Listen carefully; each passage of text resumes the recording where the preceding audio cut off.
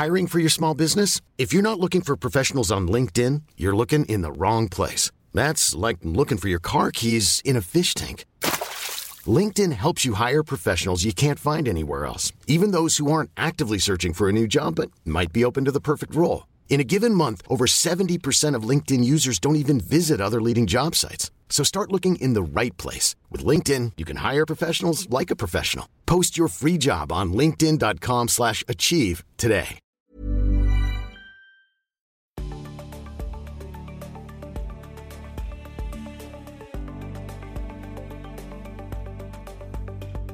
You're listening to the Talking OTC Commodities podcast series, brought to you by the Global Commodities team at EEX Group. Hi, and thanks for joining the latest episode of Talking OTC Commodities, brought to you by EEX Group. I'm Michael Mervyn Jones, and you're all very welcome to our first podcast of 2021, which is a bit of a milestone for us, actually, as it's our 10th episode of Talking OTC Commodities, and they said we'd never last. Happy to say that joining me today to celebrate the fact that we've finally broken into double figures are the two co-creators and regular contributors to Talking OTC Commodities. First up, we have Richard Heath, Head of Business Development for the Global Commodities business here at EEX. Hi, Rich. Hi, Michael. And joining us live from Singapore, we have Erland Engelstad, Senior Business Developer for the EEX Global Commodities business and the related Asia markets. Hi, Erland. Hello, guys. Good to be with you. Now, if you work in the commodity sector, you'll undoubtedly be aware that the topic of sustainability continues to dominate the headlines around the world, with the central theme of decarbonisation playing an ever-increasing role in the commodity sector. But how has this affected the shipping industry so far? Today, we want to explore the role of decarbonisation in shipping and specifically look at the role that decarbonisation plays in shipping right now, the potential scenarios and solutions as to how it will evolve in the future, examine how these current, I guess you could call them theoretical solutions, could work in practice, and finally discuss EEX's role and remit as facilitators of change when it comes to sustainable shipping. So guys, there's lots to discuss. I guess we need to dive straight in. Rich, I'll come to you first to set the scene for the listeners. When it comes to decarbonisation in shipping, where are we now and how big a role does it play? It's a big topic and it's going to play a really, really big role. So setting the scene, as you say, let's start just by looking at the scale of the shipping industry and the current carbon emissions.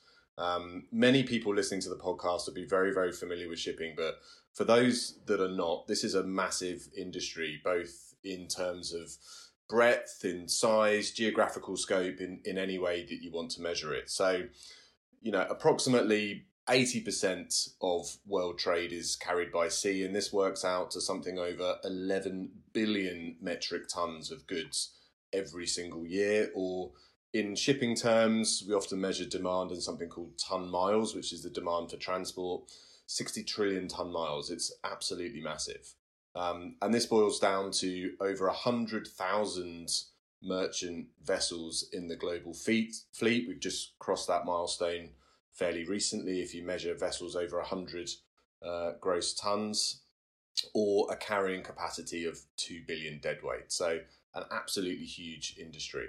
Now, from the carbon perspective, it's probably worth starting by saying that shipping is a relatively clean mode of transport. Certainly it is less carbon intensive than both road and air. But because of the sheer size of the industry, the carbon emissions are also large. So carbon emissions from shipping make up approximately 3% of all global emissions. So if you wanted to drill this down to compare it to countries, the shipping industry emits the same amount of carbon per annum as Germany or Japan.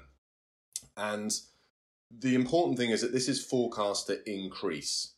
So increase by 120% by 2050. And that means that if other industries were to fulfill their current plans to decarbonise, by that time, shipping would represent 10% of all global emissions. So clearly, there's a lot of work to be done here. Right now, the only legally binding agreements that we have in this space is targets put forth by the IMO, of which there are currently two. IMO 2030, which is a 40% reduction in carbon intensity versus 2008 levels. And this could be anything between 400 to 500 million tonnes per annum, depending on the size of the fleet and supply. And a 70% reduction by 2050. So we're looking at large volumes of carbon that need to come out of this industry, certainly in the next 9 years and then over the longer time scale to meet these targets. I think it's important to say here, Rich, that the environmental initiatives in shipping, it's not a new concept, right? It's absolutely not. So the main IMO convention, the MARPOL convention, which is the prevention of pollution by ships, actually was originally adopted in 1973.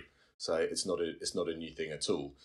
It's periodically updated and new parts are added to the convention. So, initially it covered prevention of pollution by oil, and then it had noxious liquids, harmful substances, sewage, rubbish, all sorts of other annexes added to it.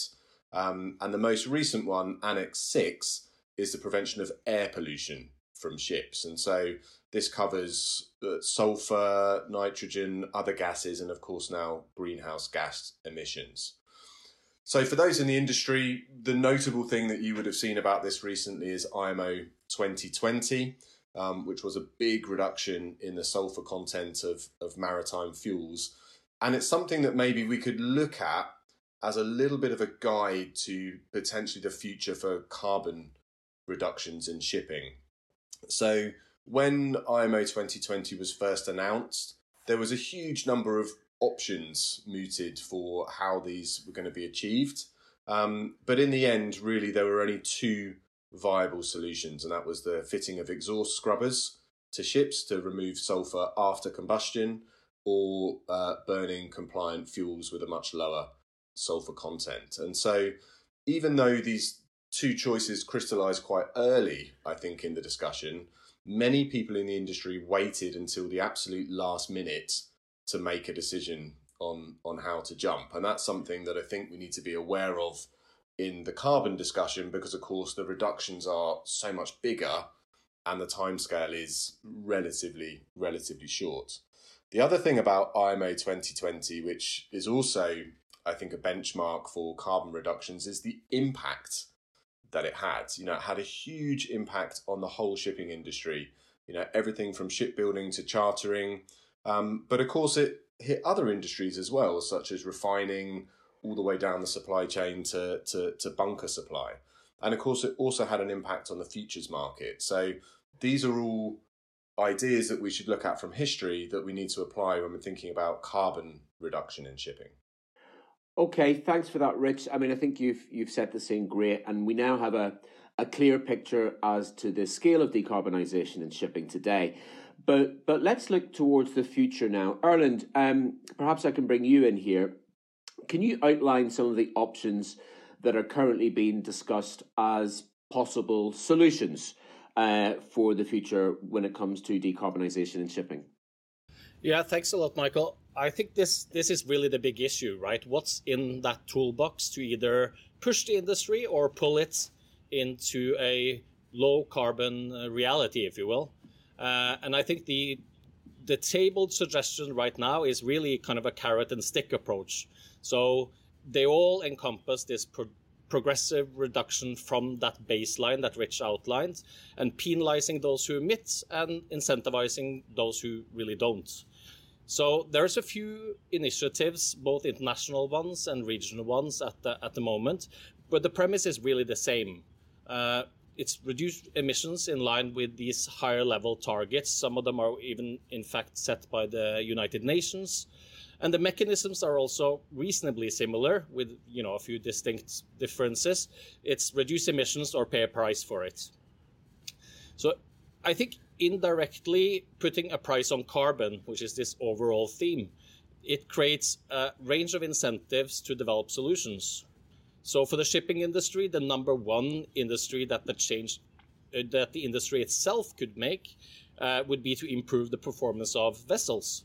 So simply, either by carbon capture or sequestration of carbon, it could involve the overall ship design, so how you build the ships and how ship owners are instructed to build them. But it could also be implementing slow steaming, just-in-time port calls, and kind of optimizing the general operation of the ship. Just as an example, just these MARPOL regulations that Rich touched upon on the design measures, which is regulated through an index for efficient ship designs, the industry is estimated to be able to go 20% off that baseline of emissions based on the baseline year of 2008. So there's plenty of room on the operational and the design and the performance side of shipping to make substantial impact to reach those targets. Another very big hot topic, which we are of course very interested in as an exchange as well, is this emergence of lower carbon or even zero carbon fuels. Among them, you've all heard them, the emergence of LNG as a bunker fuel, the idea of using green hydrogen or ammonia biofuels, methanol, even electric propulsion, and also in the nuclear space, there are initiatives going on. And these fuels have really different merits, and I think that's where the industry itself needs to see what the regulatory outline looks like and then basically make decisions based on that. Some of these fuels are relatively costly to produce. Some of them are very difficult to produce. Some of them don't really allow themselves to shipping that well, and some really aren't really mature enough for commercial applications. And lastly, these fuels also differ massively in the terms of how they prospectively reduce CO2 emissions.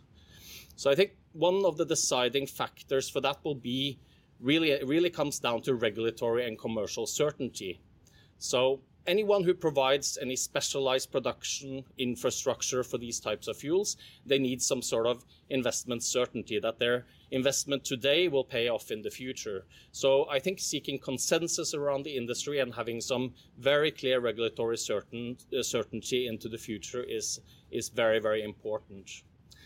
As regards other factors that could drive, which fuels and which efficiencies are being implemented, I think the idea of externalities and, whether or not these taxes act in a regressive way. So the questions really remain, will regulators and the industry just look at the outright carbon footprint for a particular fuel, or will they look at the whole life cycle of that particular product? So one example would be that hydrogen is produced in both sustainable and less sustainable ways with very different pollution profiles if you look at it as a whole. Another one could be the human rights issues that you see in the sourcing of battery metals, for example. So it's all down to the question of whether or not the regulators and other stakeholders will be able to agree on what constitutes emissions from shipping.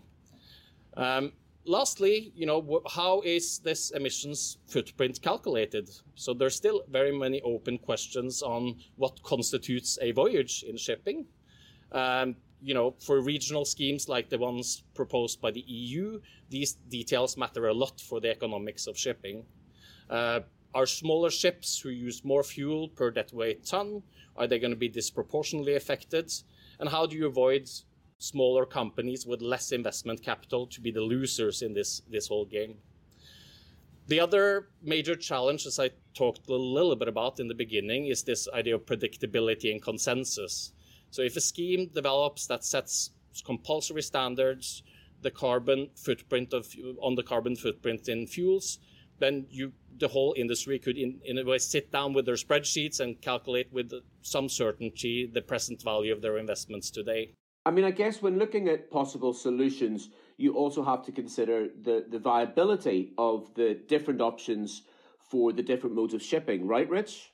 Absolutely. So it's definitely not a one-size-fits-all solution at the moment. And we have to think about the fact that shipping is, as I said at the beginning, a very broad industry, and not the same at all depending on the different types. So to keep this simple, let's look at shipping categorized into two sides. So let's take shipping with fixed schedules, so liner, ro-ro, ferries, passenger ships as sort of one bucket, and then we'll take tramp shipping as the other bucket. So this is vessels who are, open for charters. Their commercial future is not fully set.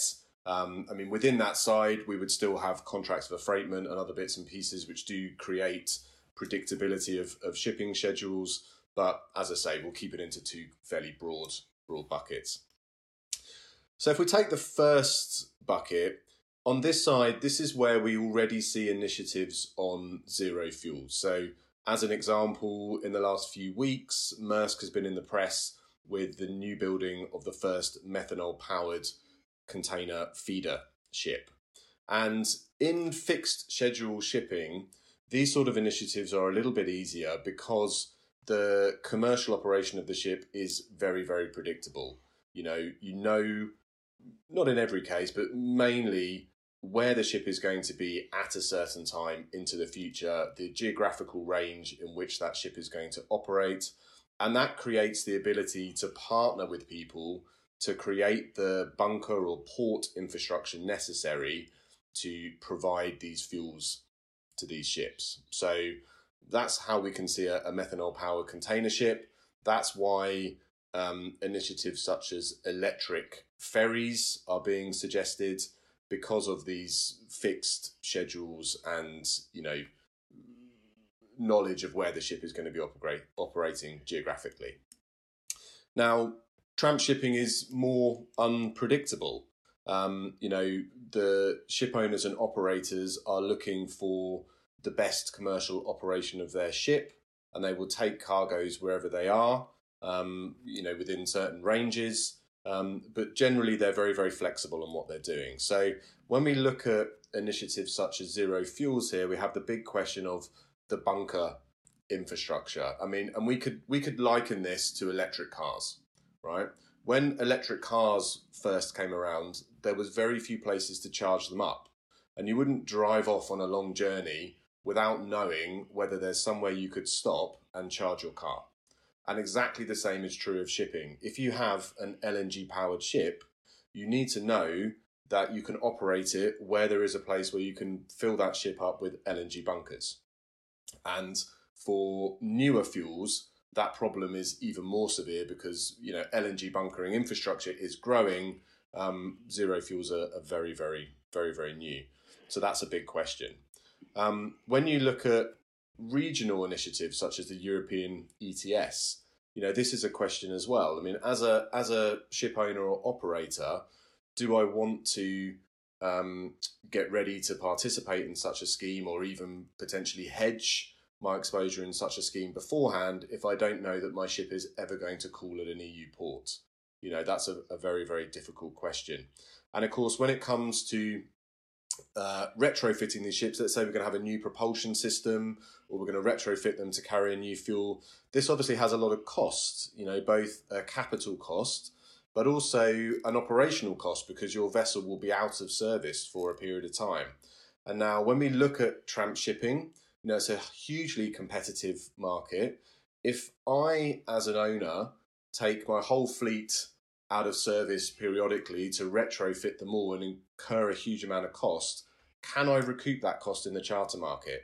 If my competitors have not done the same thing, I'm clearly at a cost disadvantage and, trying to charge higher charter to recoup those costs may not be commercially possible. And so this is something that speaks to coordination in the industry, because if everyone does different things at different times, it could be preventative for any single organisation and therefore delay the whole transition. So when we look at the different types of shipping, it becomes quite a complicated picture. Thanks, Rich. So from what you're both saying, actually, there certainly seems to be a range of scenarios and a range of solutions. But in order for the decarbonisation mandate to move forward, these scenarios need to be workable and feasible in the real world, right? So to look at this on a more practical level, I guess, two questions immediately pop into my mind. Is there a defined timeline? And how will decarbonisation be financed? Who's going to fit the bill? Thanks, Michael. I think that's certainly two very big questions. What is the timeline for this and who's going to pay for it? I read a good quote not too long ago in context of the shipping industry, which said 2030 is tomorrow and 2050 is one ship lifetime away. And I think that's a good description of both the urgency, but also the need for long-term planning in the shipping industry.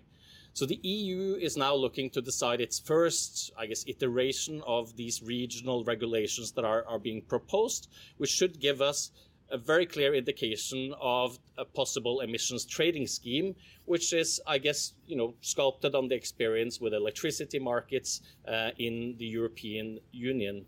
I think it's likely that such a scheme would take shape by the middle of this decade, at least from what we can see of the timeline published by the EU. So at the same time, the International Maritime Organization, the IMO, has not only set very explicit targets for 2030 and 2050, like Rich just outlined, but they've also adopted design standards that we talked about a little bit previously. And I think in general, the industry has proved itself to be quite good at self-governance. The IMO did take over 15 years, so there's definitely a need to think long-term about these challenges. But the industry has, made a quite smooth transition to the double hull ship design.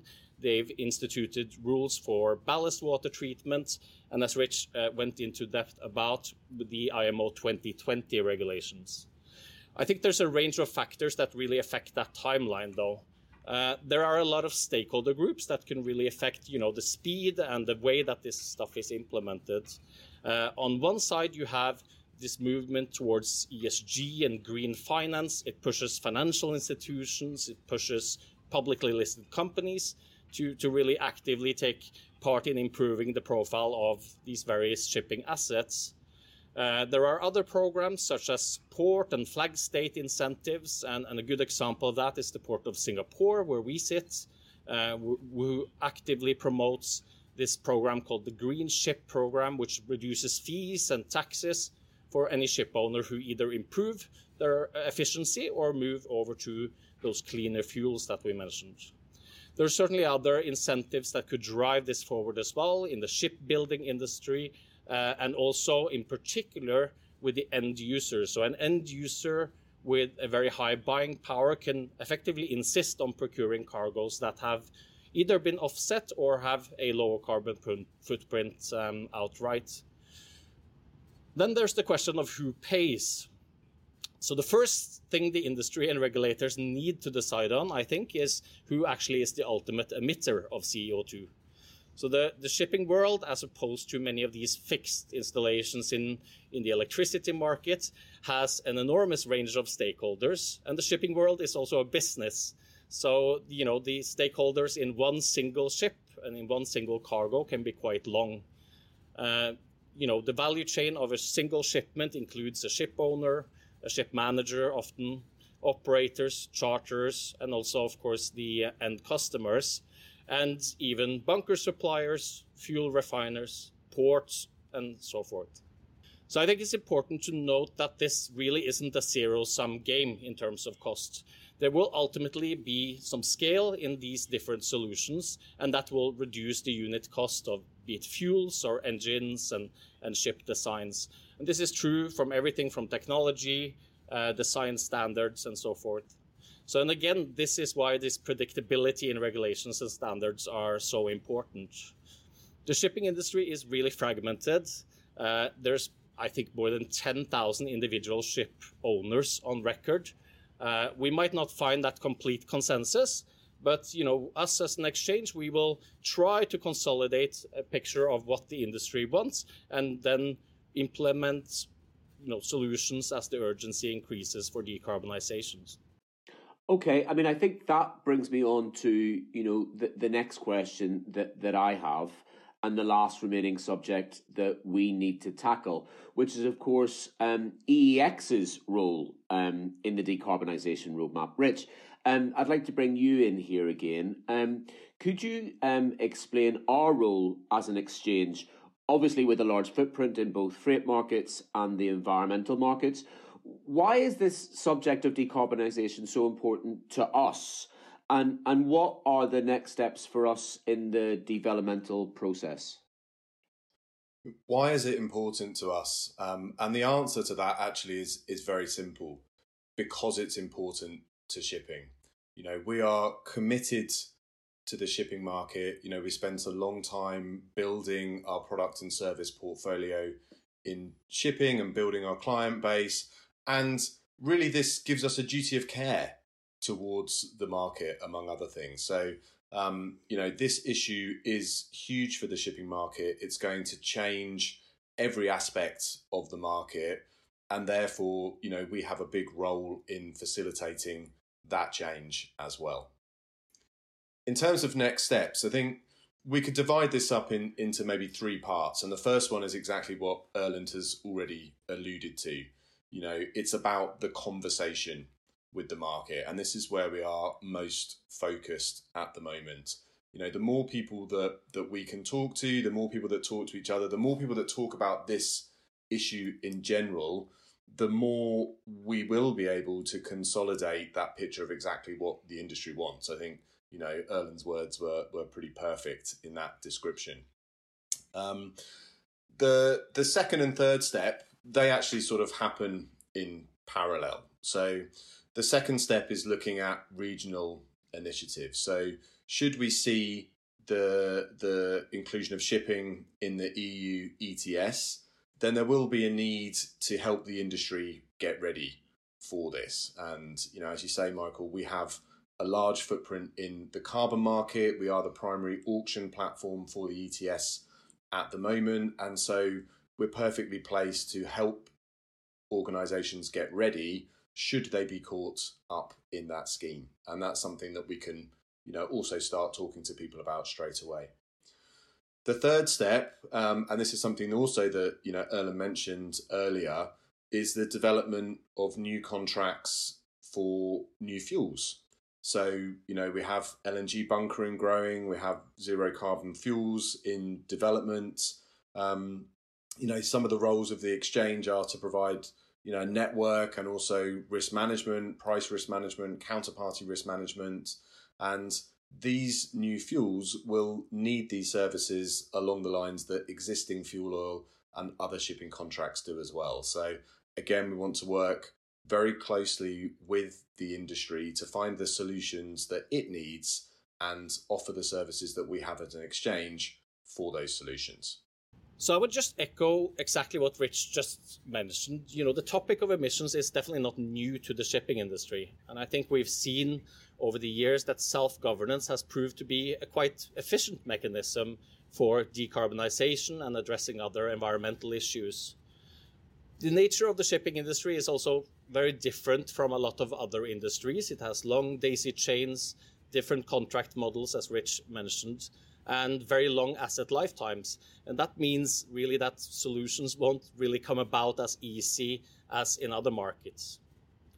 I think an important point as well, which we touched upon, is that there's no single solution to the challenge of freight emissions. It needs to be a multi-stakeholder approach with many solutions competing in an open marketplace. And I think the ultimate solutions also need to acknowledge that shipping is, in fact, actually a small emitter on a ton-mile basis. So we need to make sure that these new regulations and requirements don't push a shift in the modality of transport in favor of other, more higher emitting transport modes. So lastly, I think I would say EEX already are big stakeholders in both the carbon and shipping markets, with all its risks and uncertainties. So it's therefore really important that we work as a facilitator of the changes that you just talked about. We are working continuously to provide products and solutions that fit this new reality for right now and also looking ahead. And we are committed to be an industry partner and will be here as the market evolves into this new and exciting low-carbon future. Thank you, guys. Personally, I found today's chat really fascinating, and I completely agree with you both that EEX can play a key and very central role in facilitating change here. Thanks also to everyone who tuned in to listen. I hope you found this episode as interesting as I did. If you'd like to know more on today's topic, please feel free to reach out to Rich and Erlend as usual. We'll make sure to include their contact details in the episode notes. And one final point, we'll also be discussing this topic further at Building Markets Together, EEX Group's digital conference, which is taking place next month on the 15th of April. All the details, including the full agenda and how to register, will also be included in the episode notes. So, until next time, stay safe and thanks for listening.